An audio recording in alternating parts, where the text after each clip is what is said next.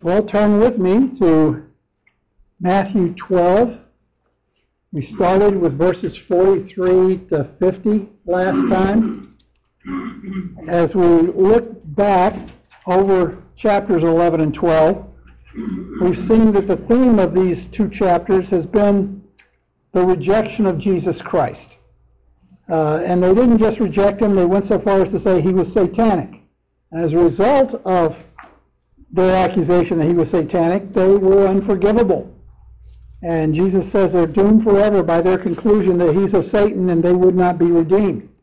And so then, starting in verse 43, chapter 12 concludes with Jesus' response to that ultimate rejection. And before he begins a brand new section in chapter 13, Jesus speaks to them with what really amounts to an invitation.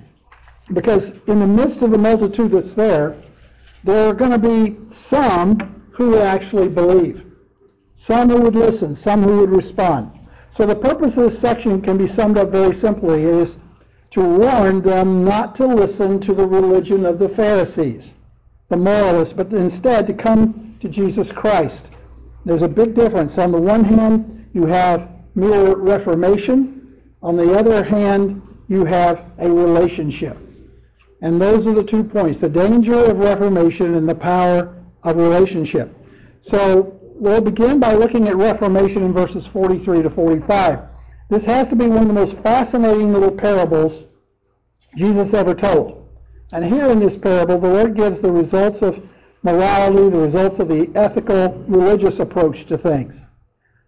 So he says, let's read them, the danger of reformation, verses 43 to 45. Now when the unclean spirit goes out of a man, it passes through waterless places, seeking rest, and does not find it. Then it says, I will return to my house from which I came. And when it comes, it finds it unoccupied, swept, and put in order. But then it goes and takes along with it 7 other spirits more wicked than itself, and they go in and live there, and the last state of that man becomes worse than the first. That is the way it will also be with this evil generation. Now, who does Jesus identify in verse 43 as the main character of the parable?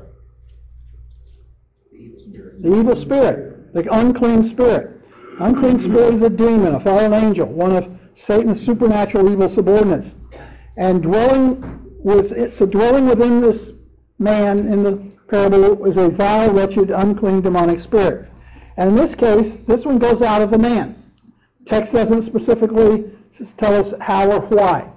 I think that we will see the best explanation as we move through the story. But the spirit has gone out, he leaves, and then he walks through waterless, dry places, seeking rest, but does not find it. Now, since unclean spirits do not need food and water in the same way humans do, the waterless places here figuratively represent desolation, barrenness, extreme discomfort. And notice that Jesus says the unclean spirit is seeking rest and does not find it. There's a restlessness with this spirit. He seeks refreshment. It's as if he needs a place to work out his filthy activity. And so this disembodied demon is restless until he can find a place back in a human life. I think that's a very important thing for us to note, because Jesus is saying, in effect, that demons go in and out of men and seem to be more at home in them than out of them. And so the demon decides in verse 44, I will return to my house from which I came. It's an interesting statement because the demon calls this person my house. This demon perceived that the man in whom he indwelled belonged to him. So that tells us that demons not only function within men, but apparently they can take up a somewhat permanent residence there. That's where we stopped last time. So let's continue. Verse 44 continues, and it says, and when it comes, it finds it unoccupied, swept, and put in order. Now, I believe that phrase is the key to understanding what's going on in this parable. Why did the demon leave in the first place? Well, apparently, the man went through some kind of a moral reformation. In some way, he cleaned up his act. He got rid of some really evil vices. And people can do that, you know. They can stop doing all the evil they could be doing. They can clean up their act because of the fearful consequences of their sin. Perhaps they're threatened with jail or divorce or bankruptcy. or they're developing a serious health condition that threatens their life, or whatever it might be. And so they try and do their best that man can possibly do to straighten themselves out. And that's why we have things like New Year's resolutions. That's why we had a drug campaign with the slogan, "Just say no." There are calls to moral behavior. Even prostitutes may stop their prostitution and try to live a respectable life. Criminals may give up their crimes and try to be respectable citizens. There is in the hearts of some people the capacity to sort of reform themselves, to abandon their past practices in search of a better goal. That's why some people are able to stop drinking, stop doing drugs, stop bar hopping and running with the wrong crowd. They have a health scare or a fear of going to prison, or their family members are pressuring them to think about their children. And religion may even be a part of it. He may actually be responding to religious pressure. He may have been exposed to some religious group or church. He admires their life that seems to be so on track and peaceful, and he knows his own life is turmoil and pain, and so he decides to reform himself, to give up his evil behavior and join that group. It's very possible that even though this is clearly a parable, there could have been a genuine elements that Jesus used to build upon. And so it may have been that Jesus was using an example of someone whom he had cast out a demon, because we know he healed people that were not necessarily saved. Remember the 10 lepers that he healed. Only one came back and was redeemed. So it may have been that Jesus was using an example of a man of whom he had cast out a demon. But my feeling is that Jesus is illustrating here an external kind of cleansing, a moral reformation, a kind of clean up your act approach. And in a great sense, that is precisely what happened as a result of the ministry of John the Baptist. When John the Baptist came preaching repentance, it says that all of Jerusalem and Judea went out to him at the Jordan River. And they were confessing their sins and repenting and being baptized with the baptism of John. But many, if not most of them, were not truly receiving the Messiah. They were just cleaning up to get ready to receive him. They were sweeping out the house. They were adorning the house with their reformation and their repentance and getting their life right in anticipation of the coming of Messiah. But when the Messiah came, the vast majority of the people never let him in. And so they just sat there all cleaned up and adorned, but refusing the entrance of the Messiah. And the ultimate end of it all is in verse 45. The demon goes and takes along with it 7 other demons more wicked than itself, and they go in and live there, and the last state of that man becomes worse than the first. The man never let Christ come in to fill the empty place. The key word in verse 44 is unoccupied. You see, that's mere reformation. They would not receive Christ. Theirs was a superficial, external morality, but there was no place for Christ, no room for him. And many of them had come to John the Baptist and repented and been baptized, and of course the Pharisees were preaching the gospel of morality without Christ. Now let's stretch your thinking a little bit by looking at Acts 19 for a moment. Acts 19. This would be somewhat typical. And of course this is much later in the development of the church. But an incident takes place that feeds into this story. Verse 1 tells us that Paul arrived at Ephesus and he found some disciples there.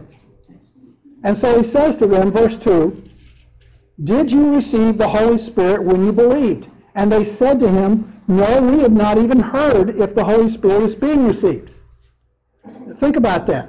They haven't even heard about the Holy Spirit. Verse 3, "And he said, into what then were you baptized?" In other words, what baptism did you have? Because if you'd been baptized into the body of Christ, believing in Lord Jesus Christ, you would have no doubt heard about the Holy Spirit. In fact, you may have seen manifestations of the Spirit, as others did. So, into what baptism were you baptized? And they said, into John's baptism.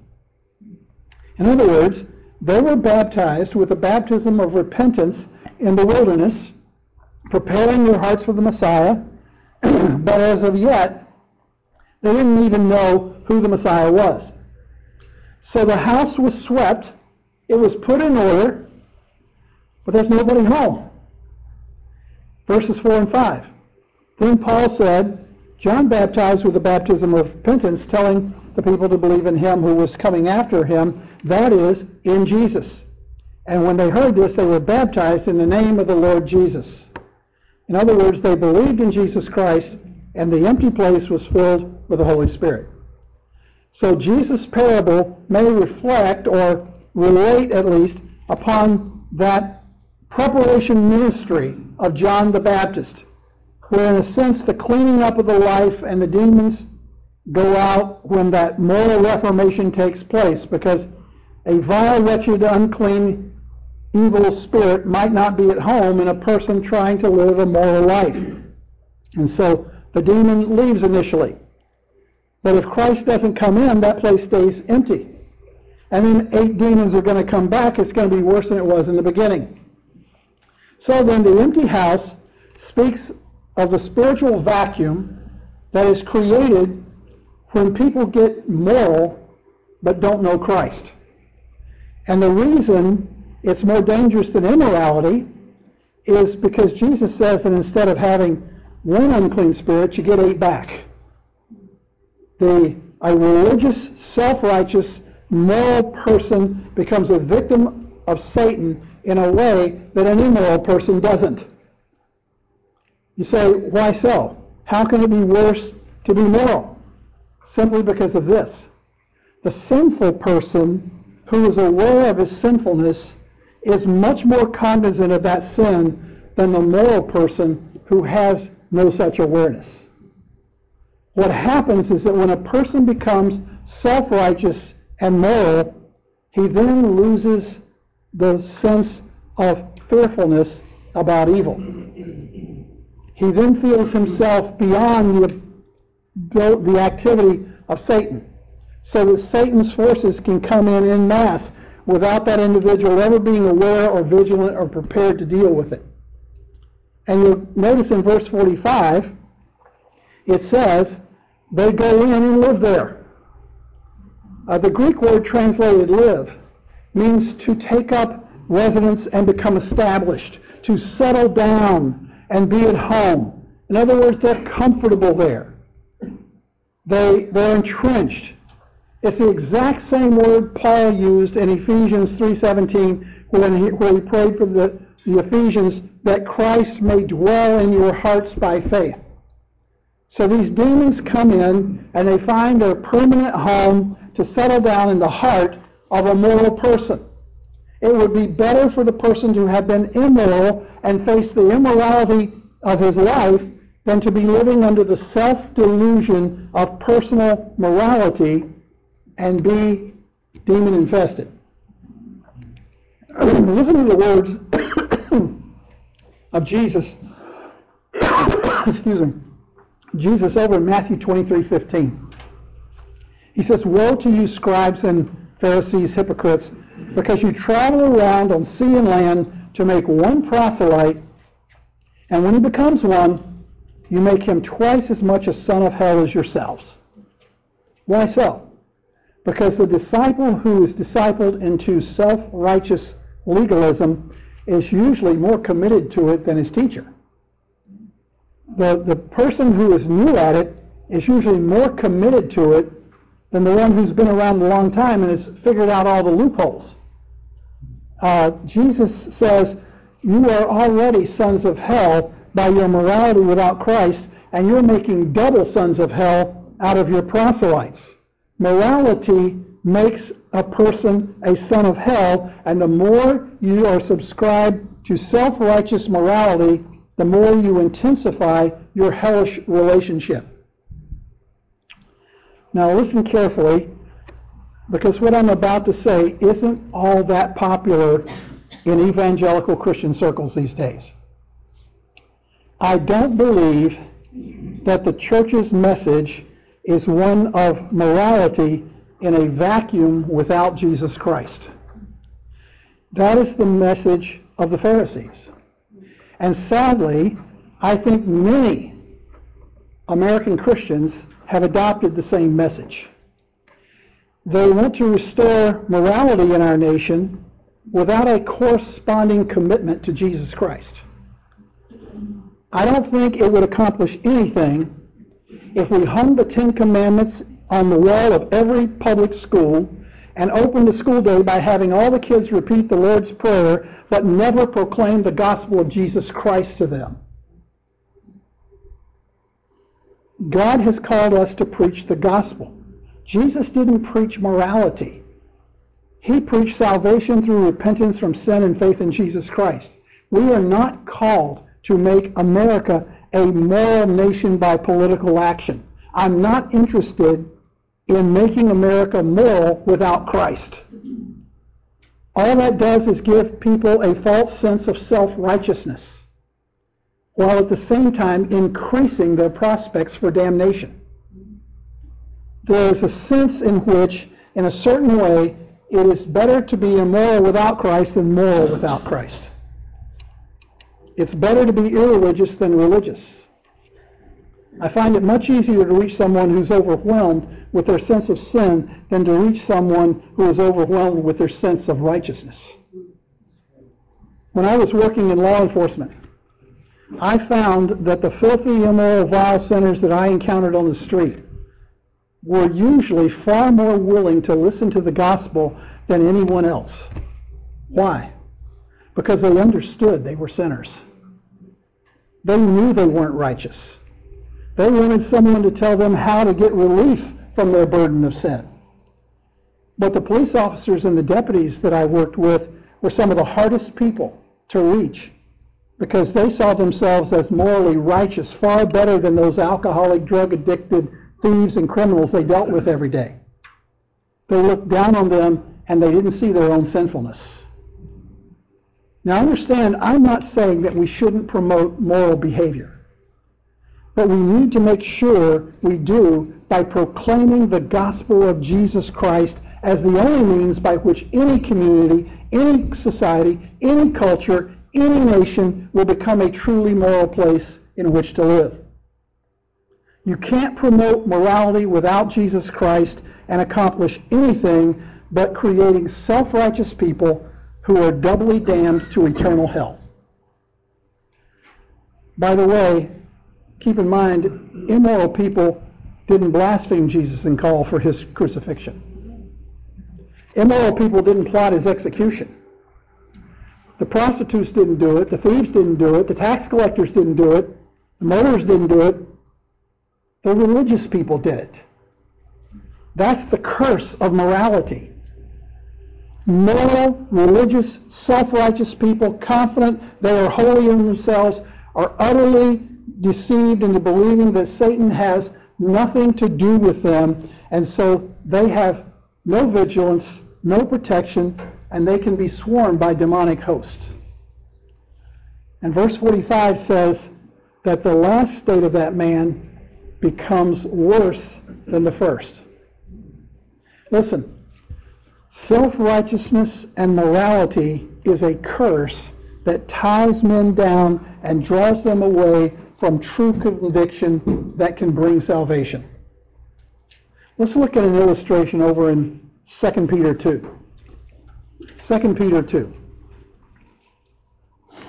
Here we have a picture of some people who came to Christianity and they listened to the message of Jesus Christ and they have a head knowledge. And it says in verse 20 that they have escaped the defilements of the world by the knowledge of the Lord and Savior Jesus Christ. Notice that it doesn't say that they have been cleansed or that they have been truly purged of sin, but rather by the knowledge of the Lord and Savior Jesus Christ. In other words, they know and understand the standards of the Lord, and through their exposure to Christianity, they have escaped the world's pollutions. They have cleaned up their act. They've gotten religion. They started living the Christian moral code. But if they are overcome and having again been entangled in them, then the last state has become worse for them than the first. Verse 21, for it would be better for them not to have known the way of righteousness, than having known it, to turn away from the holy commandment handed unto them. Why? Because you receive greater judgment if you have a greater amount of knowledge. So not only is there an intensification of demonic activity, but there's definitely an intensification of judgment on that moral person. That's essentially the same message you'll find in Romans 2. And then Peter gives a proverb to illustrate this, what he said. Verse 22. The message of the true proverb has happened to them. A dog returns to its own vomit, and a sow after a washing returns to wallowing in the mire. Morality without Christ is like a dog that will eventually go back to its own vomit.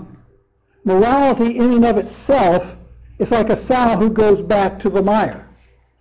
It's like taking a big hog out of the muck, giving it a bath, painting its toenails pink, putting a ribbon around its neck, and then letting it loose. That pig is going to go right back to the slop that it came from because there's no change in its nature. And a dog may wear a rhinestone collar and a wool sweater and have its nails painted too, but you may find it licking its own vomit because there's no change in a dog's nature. People who escape the pollution of the world on the outside may intensify the damnation that awaits them because they have an empty inside. They're like lepers with no sense of pain and they eventually rub off their fingers and toes and they don't even know it. Self-righteousness desensitizes people to sin to the point that they're not even aware that their very soul is rotting away under demonic corruption. And so I think Jesus is warning the people who were in that multitude that day, who might still be open to hearing his message, and he's saying, don't follow the path of the Pharisees. Don't follow their lead into a moral life that is void of Christ, or your end is going to be worse than your beginning. And that's the way it's going to be, because the end of verse 45 in our text says, that is the way it will also be with this evil generation. I believe he has in mind there the very people to whom he spoke, the people at that time. This group of people was going to be living proof of that. Their end is going to be worse than their beginning. They're going to become demon-infested, judged by God, and of course it got worse and worse, and finally their eternal souls would be lost in hell forever because they had morality and left an empty place in their hearts. During the Babylonian captivity, the Jews forsook idolatry. And in the more than 2,000 years since then, they have never, as a people, fallen back into it. But by the time their Messiah came, they had become so satisfied with their Reformation and their religious ceremonies and moral traditions, they saw no need for a Savior. Consequently, in the end times, that people will find themselves in league with the Antichrist during the tribulation until he finally turns on them and another Holocaust takes place. Only then will the survivors finally turn to Jesus as their Messiah. Whether in the broad range of history or in an individual life, the same principle applies. Outer reformation without inner transformation brings susceptibility to even worse evil than that from which one turned away. When I was a captain on the police department, I had a man who worked for me who was known for his serial womanizing. He was married, he had 3 sons, he'd inherited a great deal of money from his grandfather. He didn't actually need to work, but he did so because he had a strong work ethic. But he was constantly running around on his wife, committing adultery with every woman he could. And finally his wife found out and she filed for divorce. And he was suddenly faced with the possibility of financial ruin. And in distress, he went to see a mutual friend of ours who was a Christian. And that man sat with him and shared the gospel with him while he cried his eyes out, and he begged God to forgive him. and restore his marriage, and he even claimed to have trusted Christ for salvation, and he cleaned up his life. He walked and talked differently. And another Christian co-worker of ours came to me and asked, "Have you heard about his profession of faith?" I said, "Yes. Now let's wait and see if it's real. The test will come if his wife goes through with a divorce and he suffers great financial loss. How will he respond then?" Well, his wife went through with the divorce, but his attorney was able to save him from financial ruin. And within 6 months after the divorce was settled, he was back to his womanizing ways, this time as a single man. And he would brag about his immoral behavior.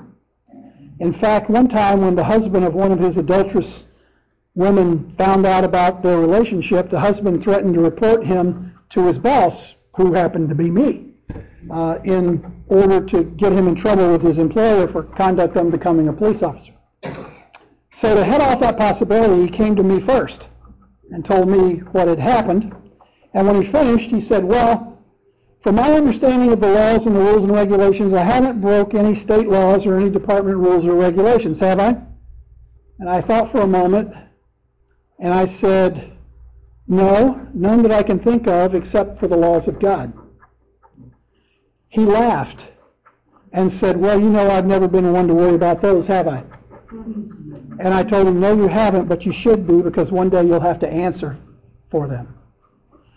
And he just laughed and turned away and left.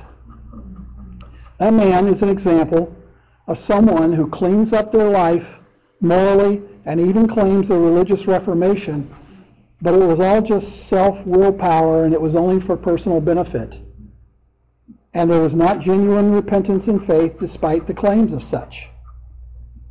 And such claims do not last, and the person's true nature is revealed to still be the same, and his moral and evil behavior was even worse afterwards than it was before his supposed conversion. And that's how Jesus said it would be. Reformation, folks, is not salvation. It is not regeneration. It is not redemption. In fact, it may only increase the very opposite. In order to have true redemption and true regeneration, there must be a right relationship. And so the Lord finishes with what I believe is a beautiful invitation, and it was made possible in the setting there by the arrival of Jesus' family, his mother and his brothers. And so we now have to consider the power of relationship. Verses 46 to 50. It says, "While he was still speaking to the crowds, behold, his mother and brothers were standing outside seeking to speak to him. Now someone said to him, 'Behold, your mother and your brothers are standing outside seeking to speak to you.' But Jesus answered the one who was telling him and said, 'Who is my mother and who are my brothers?'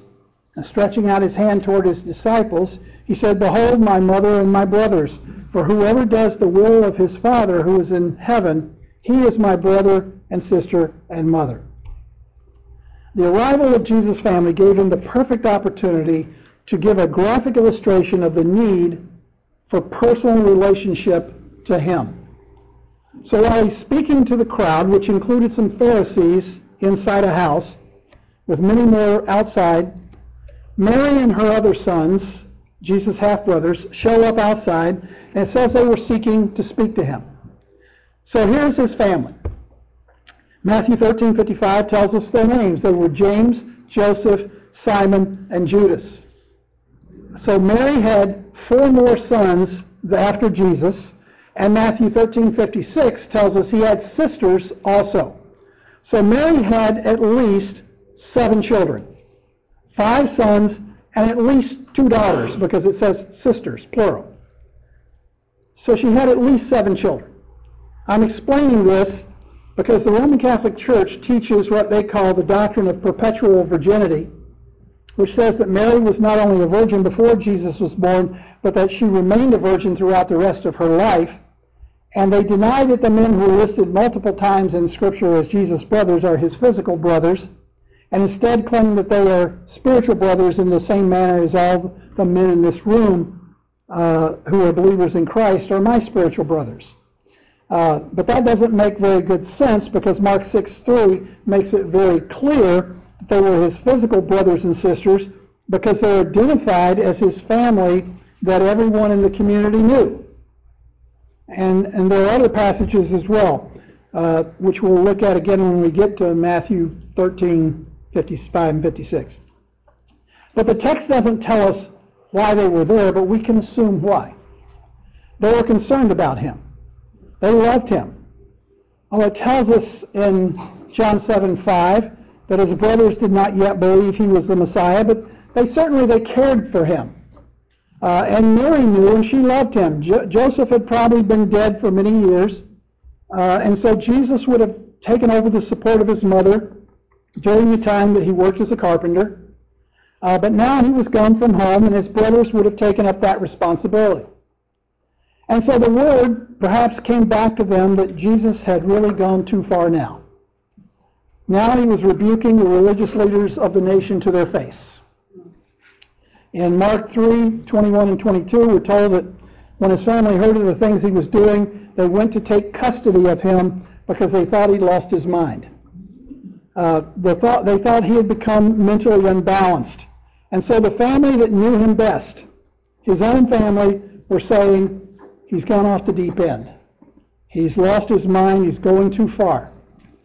And the Pharisees are saying that he's demon-possessed and casting out demons by Satan's power. And so Mary and his brothers came, probably prompted by Mary, on a rescue mission to try and get him out of the situation into which he was getting himself so deeply entrenched.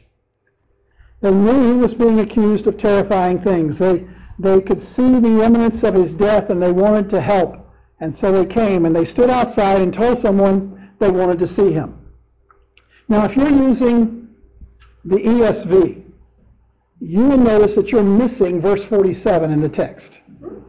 That's because a few manuscripts are missing that verse, but the absence is easily explained because, you see, in the Greek, the last word of verse 46 and the last word of verse 47 are exactly the same word.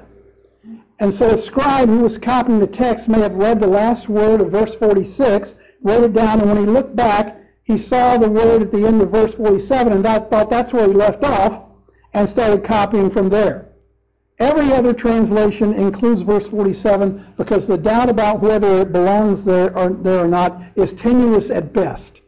But for whatever reason, the ESV translators chose to leave it out. However, that doesn't affect us because most of us here are using the New American Standard or the Legacy Standard Bible, which I'm using, both of which include it. So let's look at verse 47. It says, "Now someone said to him, 'Behold, your mother and your brothers are standing outside seeking to speak to you.'" Now, frankly, from a human perspective, that could have been rather embarrassing. I mean, to be a grown man and to be teaching and exercising tremendous authority against these Pharisees and scribes and unbelievers, castigating them with blistering, dynamic, dramatic language of judgment, and suddenly this guy comes in and says, "Your mother and your brothers want you." That might be a little embarrassing, or else it could be a little frightening. You might wonder, what could possibly be so important that would interrupt me at a time like this? I thought about it like this. It would be as though I was standing here teaching you here on a Sunday, or preaching from the pulpit, and suddenly in the middle of it, Terry comes up to me and says, "Marcia and your sons are outside and they need to see you." There'd be all kinds of thoughts that would go through my head.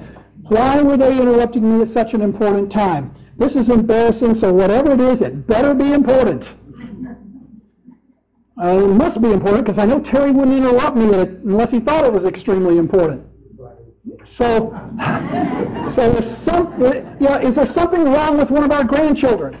All these thoughts would go through my head. But that wasn't a concern for Jesus. First of all, as God, he would have known that Mary and his brothers were going to show up like they did and exactly why they came. But as always, he was the master of every occasion. He's the master of every situation. This was not a time for mothers and brothers to dominate his life, even though they cared and loved him.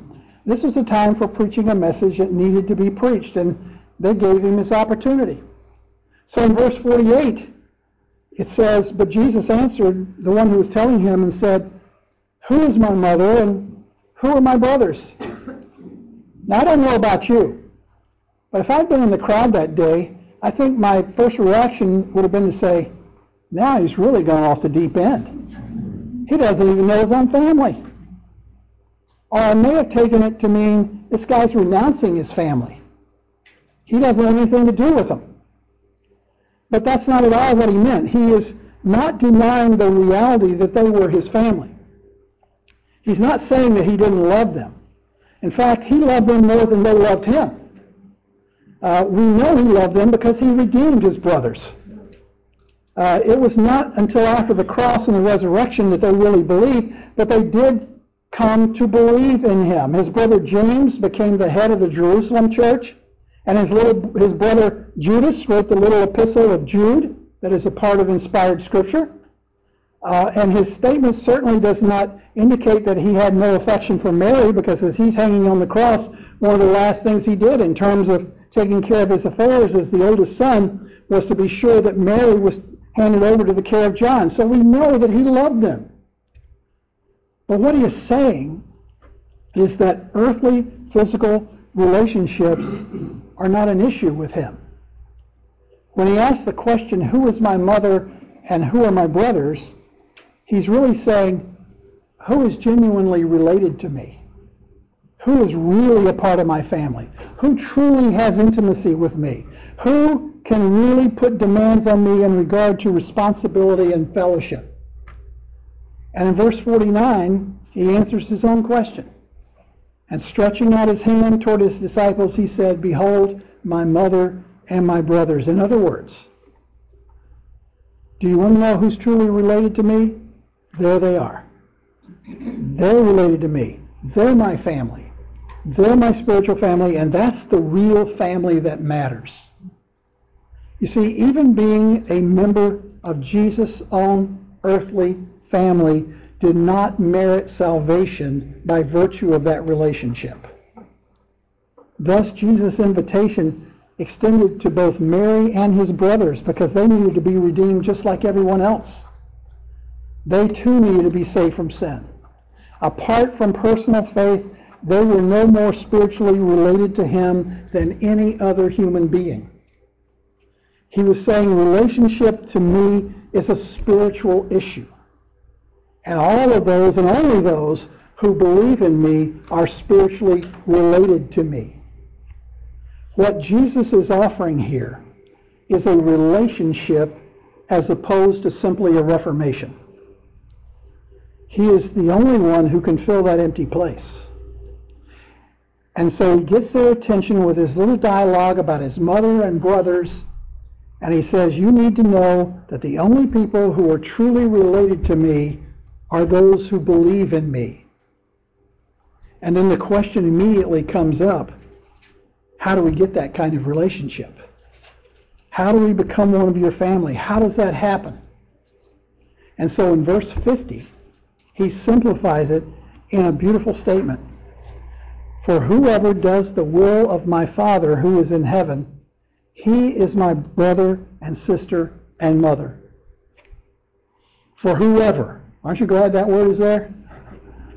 That indicates the universality of the invitation. No one who believes is excluded. And on the other hand, no one who does not believe will be included. God's first and foremost absolute desire and requirement for mankind is belief in his Son. In John 6:29, Jesus said, this is the work of God, that you believe in him whom he has sent. Until a person believes in Christ, God cannot give him any spiritual help, and that person cannot give God any spiritual service. So Jesus says, to be related to me is not a physical thing. It's a spiritual thing. And these people who believe in me are related to me. And how do we get that relationship? By doing the will of my Father who is in heaven. They were asking for a sign from where? From heaven. And the Father has given them a sign from heaven, and that's why he says this. What is the will of the Father in heaven? Let me show you what it is. Go back to Matthew 3:17. Matthew 3:17.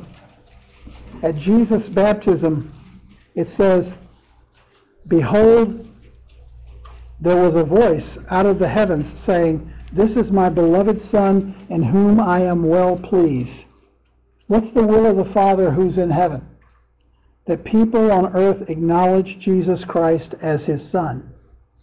What's God's will? That they should accept Jesus as his Son and be as pleased with him as God is with him. In Matthew 17:5, over a few more pages, while in the Mount of Transfiguration, the voice of God again comes out of heaven. And this time a bright cloud overshadows them, and a voice comes out of the cloud, and this is what the Father says. "This is my beloved Son, with whom I am well pleased. Listen to him." That's the same statement as in chapter 3, verse 17, with the addition of "listen to him." So what's God's will? That you recognize the Son, that you believe in the Son, that you have a faith relationship with the Son. God's will is that in believing through the Son, you might have eternal life. In Luke 19:10, Jesus says, "For the Son of Man has come to seek and to save the lost." Now that's a pretty good insight into the will of the Father, isn't it? Jesus said, "For I have come down from heaven not to do my own will, but the will of him who sent me." John 6:38. And now he says, "I have come to save the lost." Therefore, the will of him who sent me is to do what? Save the lost. Matthew 18:12 to 14. He illustrates it. He says, "What do you think? If a man has 100 sheep, and one of them is gone astray, does he not leave the 99 on the mountains and go and search for the one that is straying? And if it turns out that he finds it, truly I say to you, he rejoices over it more than over the 99 which have not gone astray. In this way it is not the will of your Father who is in heaven that one of these little ones perish." It's the will of the Father that you hear the Son. It's the will of the Father that you believe in the Son. It's the will of the Father that you be saved. It is not the will of the Father that you perish. Doing the will of the Father in heaven, then, is simply coming to salvation in Christ. 2 Peter 3:9 says, "The Lord is not willing for any to perish, but for all to come to repentance." 1 Timothy 2:3 and 4 says, "God our Savior desires all men to be saved and to come to the full knowledge of the truth." So God's will is that people be saved. But being rightly related to Christ requires more than mere verbal declaration of loyalty. Back in Matthew 7, verse 21, Jesus warned, "Not everyone who says to me, 'Lord, Lord,' will enter the kingdom of heaven, but he who does the will of my Father who is in heaven will enter." Notice that the people who say, "Lord, Lord," there aren't even truly saved. And they're going to come and say, "Lord, Lord," but they're not going to enter the kingdom by what they say.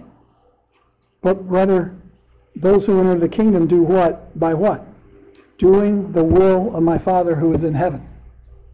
It isn't what you say, it's what you do.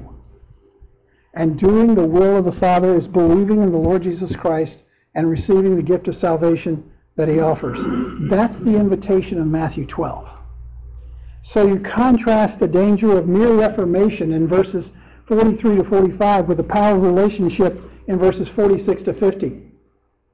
And that's why you can have a Pharisee who doesn't cheat and lie and steal and commit adultery, who gives tithes of everything he possesses, who fasts twice a week and goes to hell because he swept up the place and set it in order, but he's empty. And on the other hand, you can have a tax collector who's an extortioner and an adulterer and a cheat and a liar who's committed all sorts of sin, and he'll go to heaven because he's repented and he has Christ on the inside. And when Christ comes on the inside, he cleans up the life.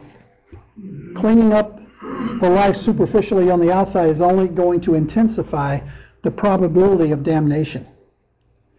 In Acts 4:12, the Apostle Peter put it so succinctly.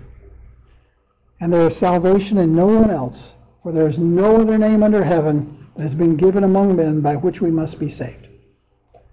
That's the name of Jesus. The only message heaven ever had was that Jesus was the way of salvation. All the rest of the scriptures surround that major message. There are plenty of people out there calling for morality. There will be plenty of pastors who today will call for general morality in our nation from their pulpit. We're to be calling for a relationship with Jesus Christ. Because from that is our message, and out of that relationship comes true morality, as generated and affected and maintained by the power of the Holy Spirit. I think many American Christians wish, I know it goes through, we wish for a return to the outward morality that our culture enjoyed for so long, because it made life easy for us. Let me just say, the real test of the genuineness of your salvation and your faith in Christ comes in a culture that despises Christ, that is evil and wicked. That's when the purity of your salvation is proven. And that brings us to the end of this section. Any questions or comments before we go? Nope. Yes? You don't see evil spirits entering people I'm glad that you said that. It's like over in... I'm glad you said that, Jim. God is who I thought of. Well, I'm glad you said that, because we think that, yes, there are cases of demonic possession that are severe and extreme. But as we saw last week, I talked about the fact that it's clear from what Jesus said in this parable that there are various degrees of wickedness among the demons. So a person can be possessed or influenced by a demon and be walking around as a nice moral person on the outside.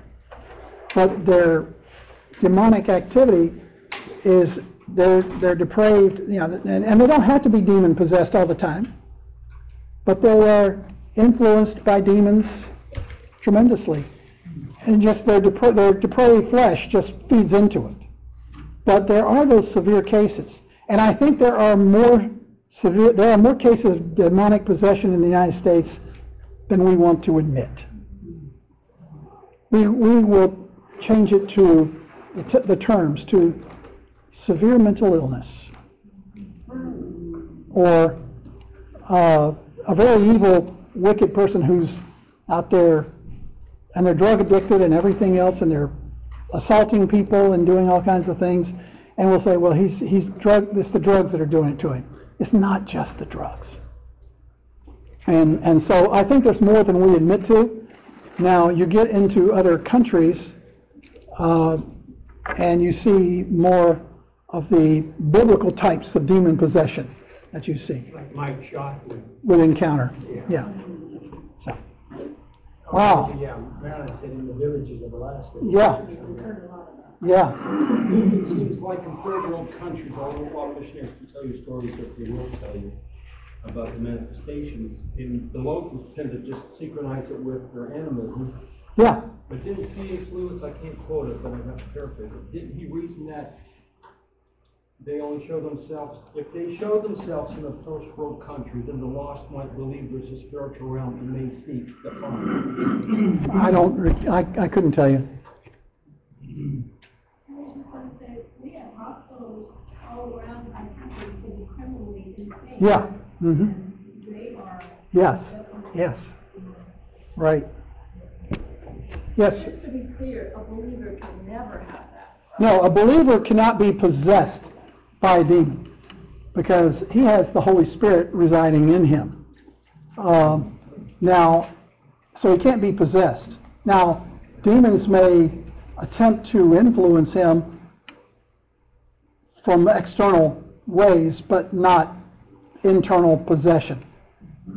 You can't have, what place has light and darkness? What place has, yeah, greater is he who is in you than he is who is in the world, yeah. Yes, Barry? The demon activity, internal, you just dwelled on. I'm just wondering if that has any kind of comparison with the Ephesian church account in Revelation 2. Well, he lost your first love, Revelation 2:4. It'd be kind of I don't know. mechanical. I don't know. Their ministries. I don't know. I think churches can do a good job of that without having demons. We can leave our first love real easily. Yes. Growing up like in a very secular, I lived in Illinois, growing up there, and in a secular, really school system, never hearing too much about the Lord and such like that. That was one of the hardest things for me, like to really conceive is about demon possession, because I had always been taught, and being a healthcare professional, that it's mental illness, it's illness. So that was something, I do believe I'm not, the Lord says yeah, it. I'm not denying that there is not physical mental illness. I'm not denying that, but I'm just thinking that what I think is that we are far more willing to say mental illness than to consider the spiritual aspect of, because we're at war with what? We're not at war with the flesh. We're at war with a spiritual battle against the forces of powers of darkness. So, all right, let's close with prayer. Father, thank you for this day. Thank you for your word. Lord, I pray that every one of us in this room would examine our own hearts, make sure that we are in a personal relationship with you and not mere outward reformation. Lord, I pray as we go now into the worship service that you would fill our hearts with praise and give honor and glory to you, the one through whom we have a personal relationship to you, our Savior and Lord Jesus Christ, in whose name we pray. Amen. Amen.